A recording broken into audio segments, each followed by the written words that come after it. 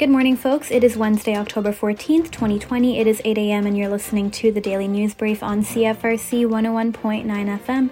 Today's weather calls for sunshine with a high of 16 and a low of 11. Enjoy it while you can because it will be raining for the remainder of the week potentially, so enjoy the sun and warm weather while it lasts. There are currently only 12 active cases of COVID-19 in the KFLA region.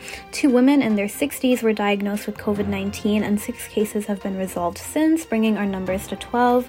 One of the women is from the South Frontenac region and the other is from the Kingston region. One caught it from a close contact and it is unknown how the other woman contracted the virus. Kingston police have now put $10,000 fines into effect for parties or gatherings that exceed COVID-19 limitations.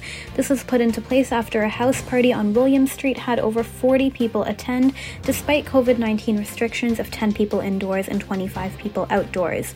Those in attendance of these parties may be fined $880 for attending an event that exceeds this number, so keep that in mind.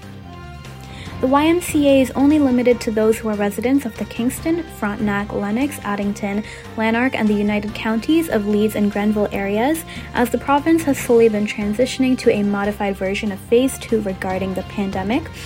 Anyone who goes to the YMCA locations in Brockville or Kingston to purchase a day pass or any other service will have to show government-issued ID that shows their proof of residence to make sure that they are from the area. Unfortunately, those who are flagged from an out-of-area part would be turned away.